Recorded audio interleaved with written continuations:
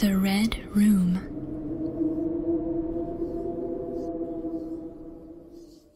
Toshi's entire high school had been uneasy for the past month.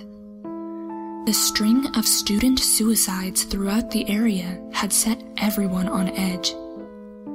Though the police hadn't been able to rule in any sort of foul play, it was suspicious and utterly terrifying to say the least.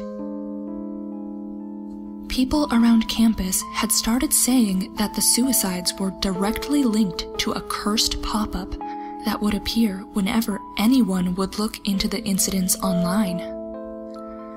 Toshi had always been heavily skeptical of these sorts of things, and the rumors fascinated him. So that evening, he decided that he would try to find anything he could regarding this cursed pop-up. He sat at his computer for hours, searching for anything even remotely related. However, he couldn't find anything. It was just when he was about to give up and shut his computer down for the night when it happened. A small red pop-up jumped on his screen. Through the speakers, he heard a soft, childlike voice ask, "Anata wa suki desu ka?" Or the incomplete question, "Do you like?" This startled him, so he tried to exit out of it. However, it just reopened.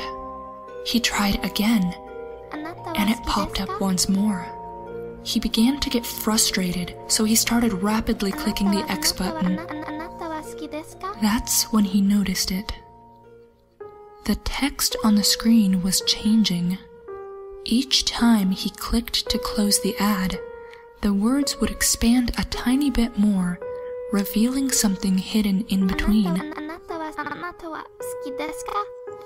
He continued clicking, slowly watching the full sentence unravel in front of him.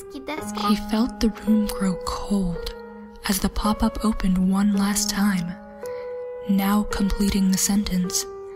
"Anata wa akai heya ga suki desu ka?" Do you like the red room? His screen was soon flooded bright red, and a list of names ran through it. To his horror, he recognized the names as the students who had committed suicide earlier that month.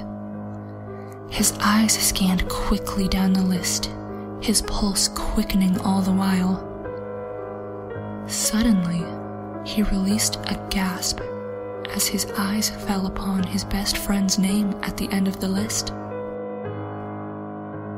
Just then, Toshi's arms became covered in goosebumps.